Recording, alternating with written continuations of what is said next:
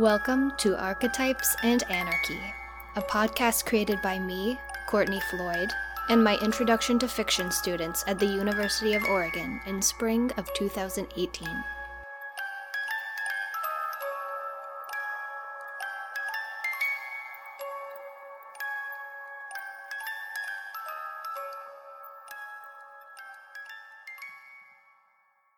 Episode 8, Puss in Boots.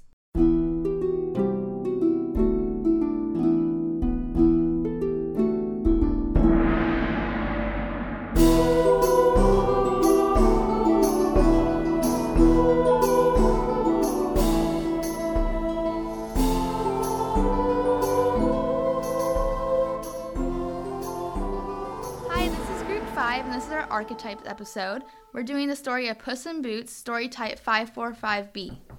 I am Mackenzie, and I'm a human physiology major, and I'm a junior. I'm Julia, and I'm also a human physiology major, and I'm a freshman. I'm Shannon, I'm a senior, and I'm a journalism major. I'm Michael, and I am a journalism and political science double major. We're going to start by talking about the history of publishing and oral history. The Master Cat, or Puss in Boots, is a fairy tale by Charles Perrault and was published in 1697. Charles was a member of the Académie Française. Through his upcoming as an intellectual in this organization, he was able to produce a piece called Parallels Between the Ancients. This piece helped with the Age of Enlightenment in Europe and allowed Europe to be open to fairy tales. Perrault published very well-known pieces in a book titled Stories or Tales from Time Past with Morals, Tales of Mother Goose. However, he published the book under his son's name, Pierre. Even though the version of Puss in Boots that is most familiar today was written by Perrault, the original Puss in Boots story was a fable written by Giovanni Straparola. Perrault's version is very similar to the original in the sense that he is still trying to help the youngest son. However, this version is the first version to feature the boots and an ogre. Also, Perrault's version has the cat to be a very sneaky and clever character, which is then a common theme for many other stories such as Jack Schwartz's Marriage. Several of the classic archetypes discussed in Jack Heckel's article, Fairy Tales Most Wanted, the 5 most common character types, are present in Charles Perrault's Puss in Boots. While Heckel's article presents us with a few of the most common archetypes, Jane Gary's book, Archetypes and Motifs in Folklore and Literature, gives us a thorough analysis of important archetypes that Heckel's article doesn't cover, such as the cat's role of the trickster. The story's main characters, the miller's son, who's also known as the Marquise of Carabas, the cat, the king, and the king's daughter, all fit archetypes that are brought up within these texts. The cat in the Puss in Boots is the classic example of a trickster archetype. According to Gary, trickster characters often take the form of animals, with some of the classic examples being coyotes, hares, ravens, and spiders. In their paper, Expert Witnesses in Jungian Archetypes, Juan Antonio Layave and Thomas Gordon Guthale say the trickster takes the form of a hero, a savior, a victim, or a perpetrator, or as a joker or a fool in folklore. In Puss in Boots, it is clear that the cat takes the role as the savior for the Lord of Marquise.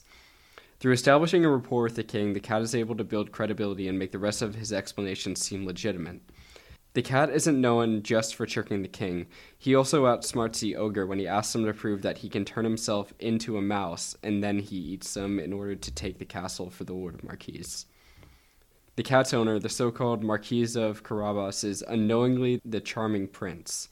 Heckel describes the charming prince archetype as, quote, inevitably dashing and handsome, unquote, and that the young women will want to marry them shortly after meeting them. In Puss in Boots, this is exactly what happens. Perrault describes the prince as very handsome and well-proportioned. Once he is dressed in the king's robes, the king's daughter took interest in him and fell in love with him quite quickly. At the end of the story, the Marquise ends up marrying the king's daughter. The princess is a classic example of Heckel's example of the, quote, beautiful damsel, unquote. Heckel says that all princesses are described as beautiful, but few stories hyperbolically exaggerate their beauty. Some stories, such as Rapunzel's Sleeping Beauty, choose to exaggerate the details. Puss in Boots give the same description of the princesses in the past stories. The king's daughter is described as the most beautiful princess in the world in Puss in Boots. The king is a great example of what Heckel calls the guileless fool, and guile means something that is insidious, cunning, deceit, or treachery. Heckel says that this character is, quote, marked by an uncommon lack of common sense, an honesty of spirit, and an almost preternatural luck, unquote. The king is easily tricked into believing that Marquise actually does own all of the land. It is expected that the king should know what other rulers own the land around him, so he should be able to see through the lies that the cat's telling. The cultural context of this story. The story was written in the 1600s. In this story, the gifts the cat gives to the king were rabbits and partridges, taking presents in intervals for the king on behalf of his master. Animals like rabbits and birds were considered high-class food at the time of the story. Throughout the story, the cat tricks the king into thinking the Lord of Marquise had lots of land, something that was also of great importance during this time and showed nobility in this age. The cat tricks the king into buying the Lord Marquis new suits, which also shows the importance that fine clothing had during the time of this story. At the end of the story, there are two poems that seem to present two morals of the story. One line being, "Be the advantage never so great of owning a superb estate." At the time of this story, owning land, dressing nice, and having good manners were what one needed to achieve nobility or be seen as wealthy. Our society and culture today, in a sense, are similar. Rather than bringing someone rabbits or partridges, if you take someone out to a nice dinner or an expensive meal, this is usually a sign of wealth and high class, and it's also used as a way for business transactions and to form relationships of sorts. In terms of being nobility or being someone of importance, I would say that dressing nicely and owning land are still primary ways people show wealth and people perceive wealthy people. It is hard to find a good positive moral for this story as the protagonist lies, cheats, and tricks people into getting what he wants. It is hard to find a positive moral for this story as the protagonist lies, cheats, and tricks people into getting what he wants. I'm not sure if this is what the culture back in this age wanted to portray, that lying and cheating was a good, positive thing, but our primary use for fairy tales today is to convey morals to young children, which is why the story has since been adapted to have a clear, positive moral. So some historical context, like Julia mentioned, Puss in Boots was originally published in the late 1600s. More specifically, Charles Perrault released Puss in Boots through History ou Contes du Temps Pass in 1697. Puss in Boots was originally published as The Master Cat. A different version of the story appears in Strapaola's Piacevole Noti in the 16th century. The story, titled Costantino Fortunato, scholars believe that Strapaola's story was derived from oral folklore. However, there is no evidence to validate this theory. Another author, Giambattista Basile, created a similar trickster cat story in the 17th century. This story was titled Gaglioso. This tale was translated into Caglioso. The fairy tale and trickster cat archetype has been circulating parts of Europe. More specifically, it has been circulating across Siberia, onward to India, Indonesia, and the Philippines. What's really interesting is that the further the story travels from Europe, the more variations the story takes on. Now we'll be performing the story of Puss in Boots. A miller bequeathed to his 3 sons all he possessed of worldly goods, which consisted only of his mill, his ass, and his cat. It did not take long to divide the property, and neither notary nor attorney was called in. They would soon have eaten up the poor little patrimony. The eldest son had the mill, the second son the ass, and the youngest had nothing but the cat. The latter was very disconsolate at having such a poor share of the inheritance. My brothers may be able to earn an honest livelihood by entering into partnership, but as for me, when I have eaten my cat and made a muff of his skin, I must die of hunger. The cat, who had heard the speech, although he had not appeared to do so, said to him with a sedate and serious air, Do not be troubled, master. You have only to give me a bag and get a pair of boots made for me in which I can go among the bushes, and you will see that you are not left so badly off as you believe. Though his master did not place much reliance on the cat's words, he had seen him play such cunning tricks in catching rats and mice when he would hang himself by the heels or hide in the flower pretending to be dead, that he was not altogether without hope of being helped by him or out of his distress. As soon as the cat had what he had asked for, he boldly pulled on his boots, and hanging his bag round his neck, he took the strings off of it in his forepaws and started off for a warren where there were a great number of rabbits. He put some bran and sow thistles in his bag, and then stretching himself out as if he were dead, he waited till some young rabbit, little versed in the wiles of the world, should come and poke his way into the bag, in order to eat what was inside of it. He hardly laid himself down before he had the pleasure of seeing a young scatterbrain of rabbit get into the bag, whereupon Master Cat pulled the strings, caught it, and killed without mercy. Proud of his prey, he went to the palace and asked to speak to the king.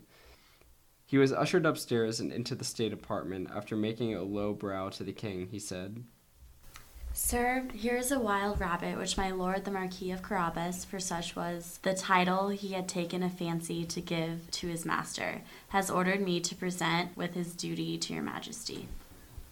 Tell your master that I thank him and am pleased with his gift. Another day he went and hid himself in the wheat, keeping the mouth of his bag open as before, and as soon as he saw that a brace of partridges had run inside, he pulled the string and took them both. He went immediately and presented them to the king, as he had the rabbits. The king was equally grateful at receiving the brace of partridges and ordered a drink to be given to him.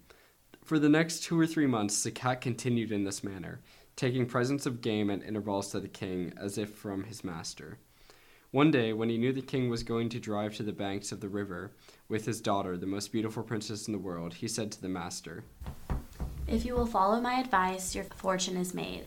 You have only to go and bathe in a part of the river I will point out to you, and then leave the rest to me.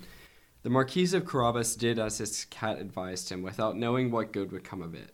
While he was bathing, the king passed by, and the cat began to call out with all his might, Help, help, my lord, the Marquis of Carabas is drowning. Hearing the cry, the king looked out of the coach window, and recognizing the cat who had so often brought him game, he ordered his guards to help of my lord the Marquis of Carabas. Whilst they were getting the poor Marquis out of the river, the cat went up to the royal coach and told the king that while his masters had been bathing, some robbers came out and carried off his clothes, although he had shouted, Stop, thief! The rogue had hidden himself under a large stone. The king immediately ordered the officers of his wardrobe to go and fetch one of the handsomest suits for my lord the Marquis of Carabas.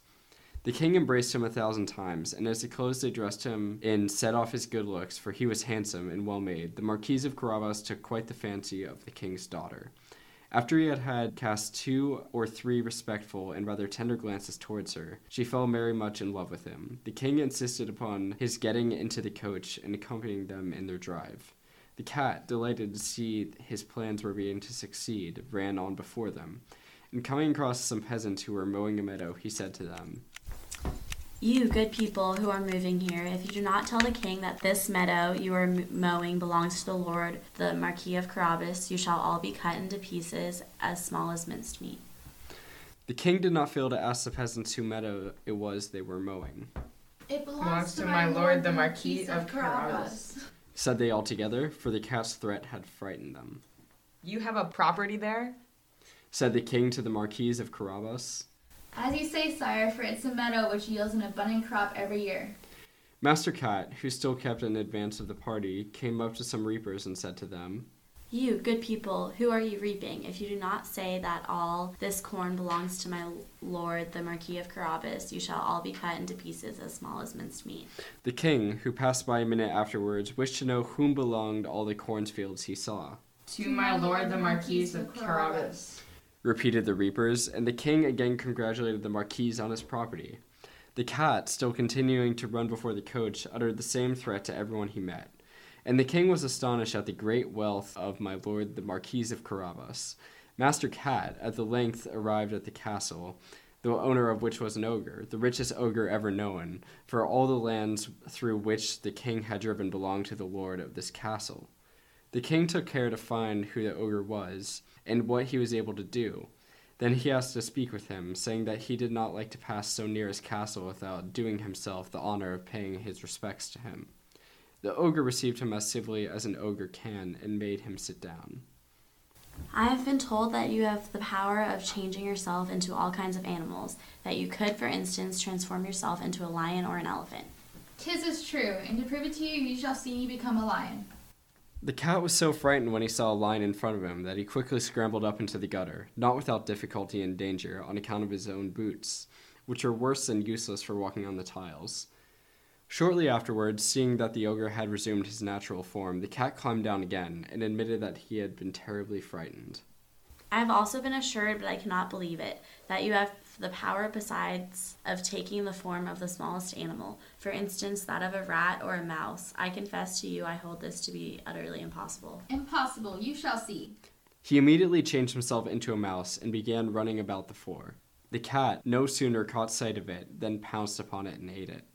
In the meanwhile, the king, seeing the fine castle of the ogre as he was driving past, thought that he should go inside. The cat, who heard the noise of the coach rolling over the drawbridge, ran to meet it, and said to the king, Your Majesty is welcome to the castle of my lord, the Marquis of Carabas. How, my lord Marquis, this castle belongs to you? Nothing could be finer than this courtyard and all these buildings which surround it. Let us see the inside of it, if you please. The Marquis handed out the young princess, and following the king, who led the way upstairs, they entered a grand hall where they found prepared a magnificent repast which the ogre had ordered in expectation of some friends, who were to have visited him that very day, but who did not venture to enter where they heard the king was there.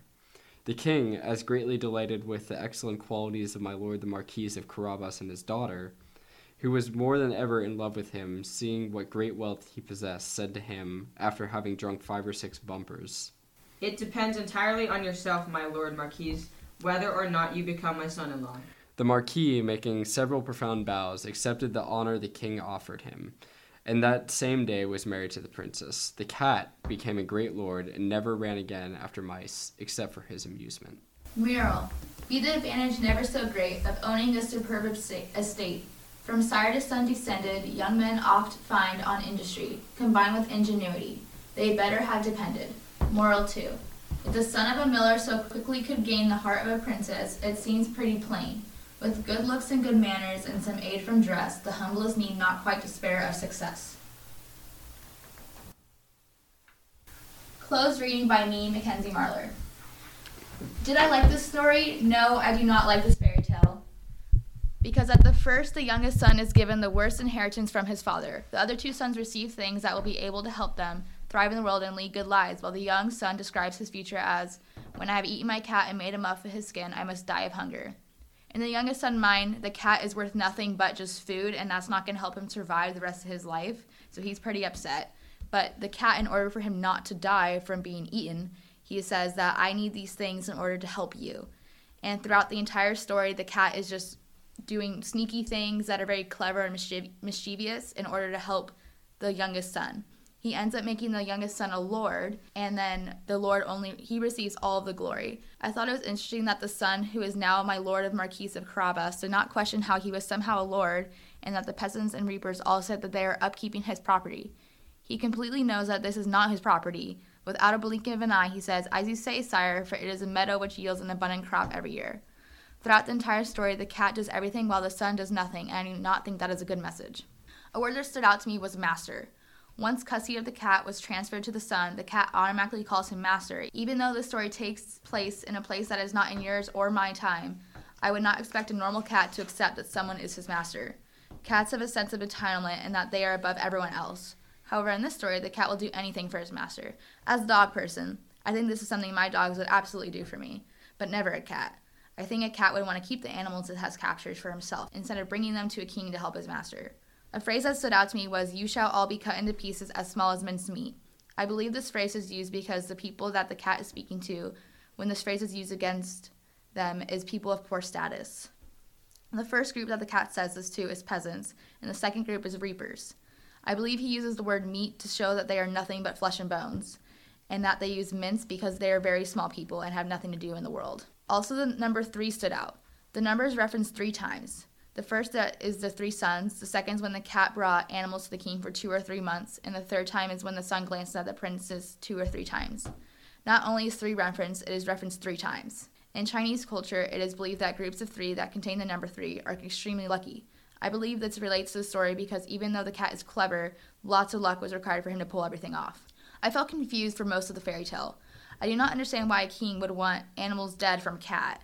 As Michael described before, the king is a guileless fool. He lacks common sense and is willing to go with the flow. I can't imagine a king who would be so fond of a cat that brought him dead animals. He liked the cat so much that just because the cat said something, he believed it to be true. This plays into the cat's ability to trick him to believe the son is a lord because he is able to sneak away to plan things so the son can look like he is a lord of great wealth.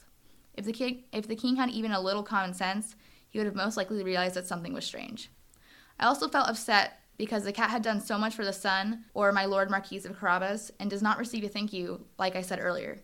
Even though the cat probably only did these things so he could not be eaten, the cat went through a tremendous amount of work to make the son a prince. Thankfully, the son did provide the cat with supplies he needed in order to work his magic. However, I am rooting for the cat to accomplish everything he sets out to do. I think the cat is a very kind-hearted character and just wants the best for his master, except when it comes to wanting to chop up people and to mince meat. Then he is not a very nice character. The cat is even willing to go up to an ogre. The ogre scares him for a second and thought that the cat was going to be eaten when he turned into a lion. Thankfully, the cat was smart enough to play into the ogre's ego and challenge him to turn into a mouse. The ogre accepted the challenge, and the cat casually ate the mouse-shaped ogre. Once the ogre was on, the castle became his master's. Even though the cat is not thanked, I'm rooting for him throughout the whole story. I definitely would like him to be my cat. I identify with the cat in a sense of wanting to help others. I do like to help others even if I do not receive anything in return. I especially want to help those in their time of need. As an aspiring physical therapist, I want to help others and problem solve in order to think of a solution to help them in the best possible way. The cat is faced with multiple obstacles with his sneaky personality and is able to avoid the situation to continue on the path to making his master a prince. Even though I will help people more ethically than the cat, I do like that the cat is willing to put those he loves before himself. I may not do all of this all the time, but it's definitely something to strive for. I thought it was interesting how clothes played such an important role in the story. Nothing in good fortune happened until the cat and his master were in desirable clothes. And that is one of the morals, and I do not think that is a good moral, like Julia said earlier. I think the story is about putting others before yourself, even though it is not portrayed in the best possible way. Because the cat does do evil things, but it is to help his master. You know, I kind of hate to disagree, but I actually did enjoy this story. You know, a little bit of a hot take there. I enjoyed the story because I thought that it was like making the most of the circumstances that you had, and it was kind of like, okay, well, I did not get the same thing as my siblings got, but I was able to kind of ultimately end up with a better situation, and I thought that like the character development within it was pretty good too, because it's like the cat is acting as this character who's able to bring, you know, game to a king, even though that's not something that the king should be looking for in and of itself. He's kind of building up this credibility, right? And at the end of it, he's actually able to make something out of it. And it is very unethical in like today's standards, but I think that it is an interesting story because it's like, okay, I think what the story is trying to say is that if you try hard enough to impress people or just build up a reputation with people, they're going to believe anything. And like that's obviously evident with the king, who is a fool. The word that I thought that stood out to me was the word poor. And it stood out in the beginning when they described him as a poor fellow. And I didn't know if they were trying to say, you know, it's like, oh, look at this like poor guy in terms of material wealth, or we should be looking at him as he's in a poor situation, like he didn't get the best of luck. So I think those kind of terms kind of collide together. And also like we were talking about in class, you know, fairy tales were ultimately for like the working class and poor people. So, you know, it kind of like comes together in the sense that this is a story perhaps about a poor person, and it makes it a little bit more relatable to kind of the origin of fairy tales in and of themselves, which is kind of meta, but I think it's important to talk about.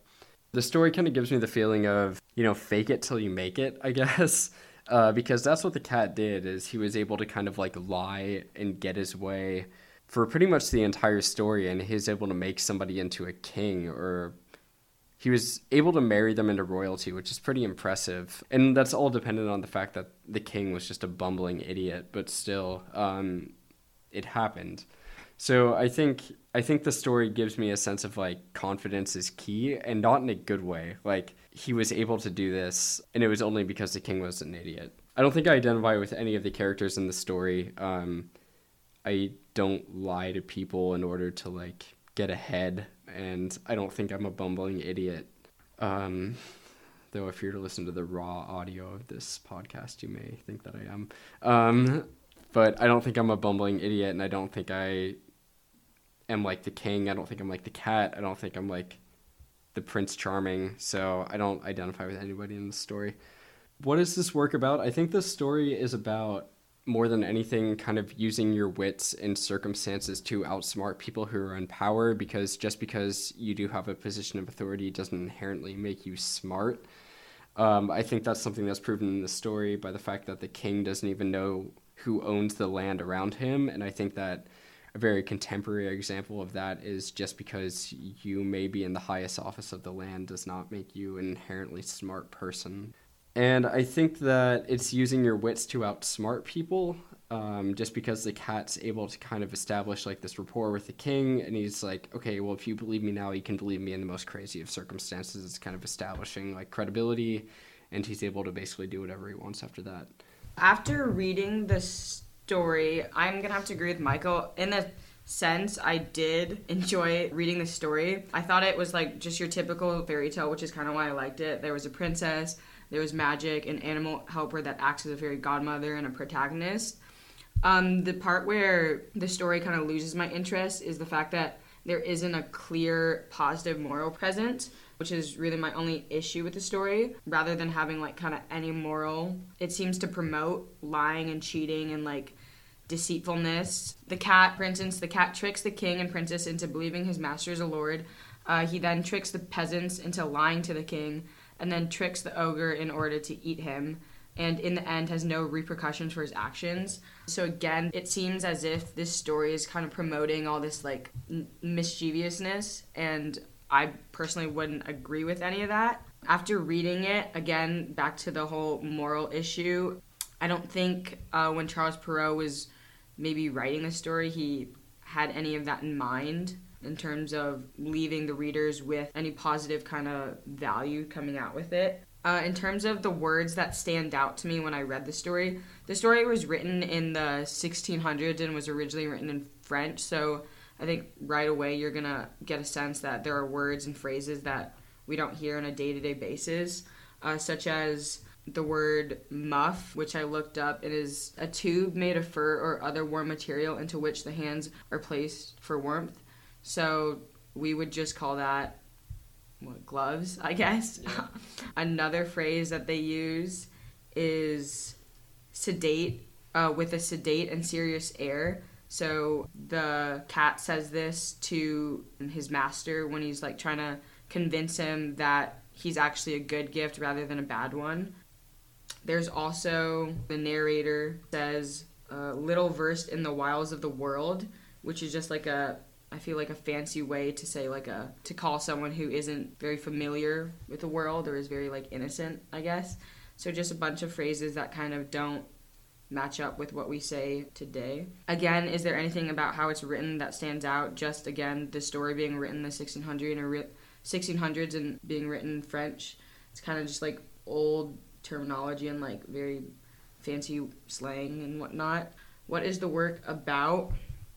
I think, again, the work seems to convey a story that argues in favor of lying and deceit. I guess also agreeing with Mackenzie, I think there is something to be said about how the cat is kind of doing everything for his master. And in a sense, that could be seen as a good thing, like he's doing all this just to please his master and make him happy and get him what he wants. But I think there's also something to be said that the cat might be selfish, because while the master does get what he wants, the last line is, the cat became a great lord and never again ran after mice except for his own amusement. So it's possible the entire time the cat could have just been looking out for himself. And I think the fact that like the cat just kind of had something to prove to his master, like I'm sure like when the brother received the cat, I think him and the other brothers and the son all kind of, and the father maybe knew that the cat was not that great, and the cat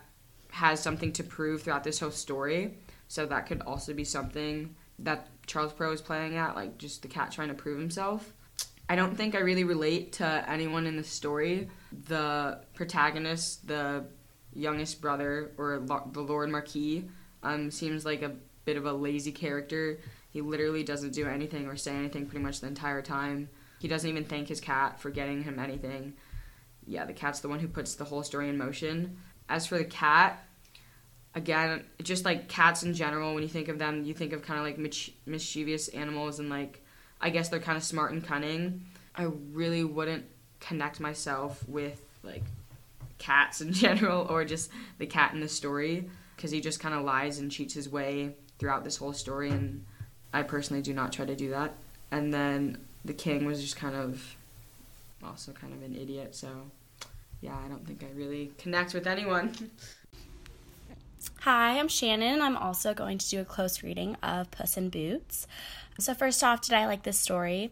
I definitely did like this story because I do really gravitate towards archetypes that have to do with a character or an individual really trying to attain something that he or she doesn't have. And I think especially within our society in the US, we also gravitate towards stories that kind of fulfill a underdog archetype where a character is trying to achieve or attain something that they don't have. And I definitely felt like this story and this character's struggle with morality in terms of attaining that something, which in this case was wealth and power. I think that's something that people can really relate to in terms of kind of struggling with the means that you're going to go about in terms of attaining and getting to your final destination. And I think stories that also have a journey where, someone chooses either a moral conscious way or a not moral conscious way, such as in this case, the cat deciding to use trickery to attain power and wealth. I think that is really relatable. And, a lot of stories really do take either or path. So I think this one is a path that is very common, and I definitely did enjoy reading it. I also really enjoyed the symbolism that was presented throughout Puss in Boots' tale. So more specifically, there was a quote that stood out to me, and I thought the symbolism within the quote was really powerful, or just stood out to me. So the quote is when the cat says, I have been told that you have the power of changing yourself into all kinds of animals, that you could, for instance, transform yourself into a lion or an elephant. I really wanted to look more closely at the symbolism between a lion and an elephant. The animals that they chose I thought really stood out to me. The symbolism within a lion as an animal, the lions represent strength, courage, and leadership, while elephants represent strength in addition to power. So I really thought the animals that were chosen really demonstrated the influences and the main values that were really represented and portrayed in Puss in Boots. And so those were, striving to attain power and wealth and all of these attributes that were really the vocal point of the story, I felt.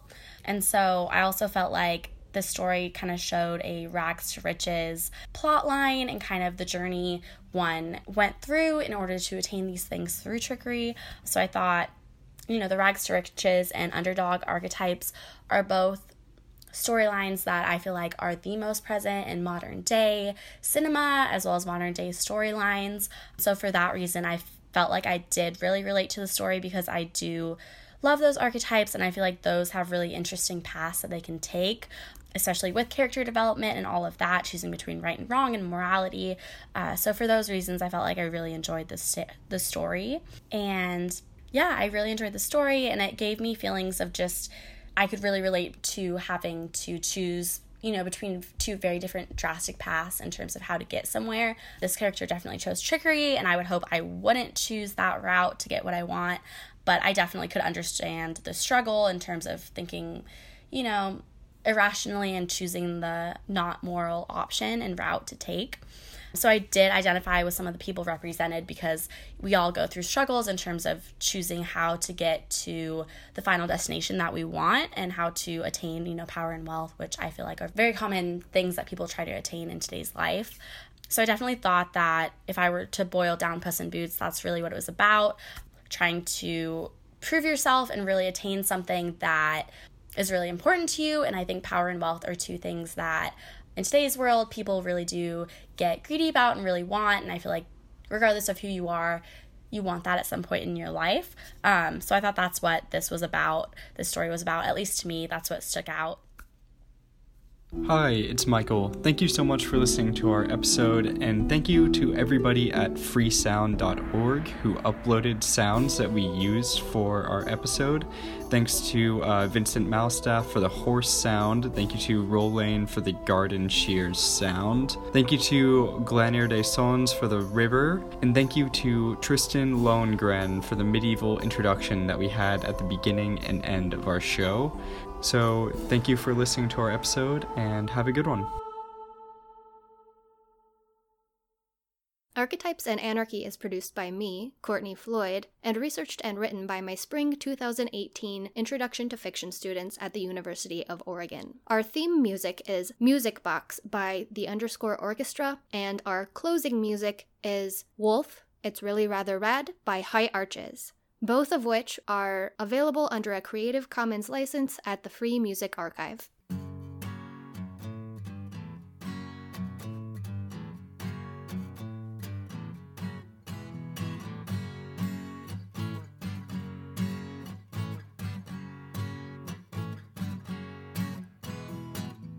Hear the sound of the wolf that lives in the woods, that comes to my back door from time to time. Shake the hand of the sun that burns above, reaches down over everyone. Got your Jekyll and Hyde, your monster inside, pouring water over your fire.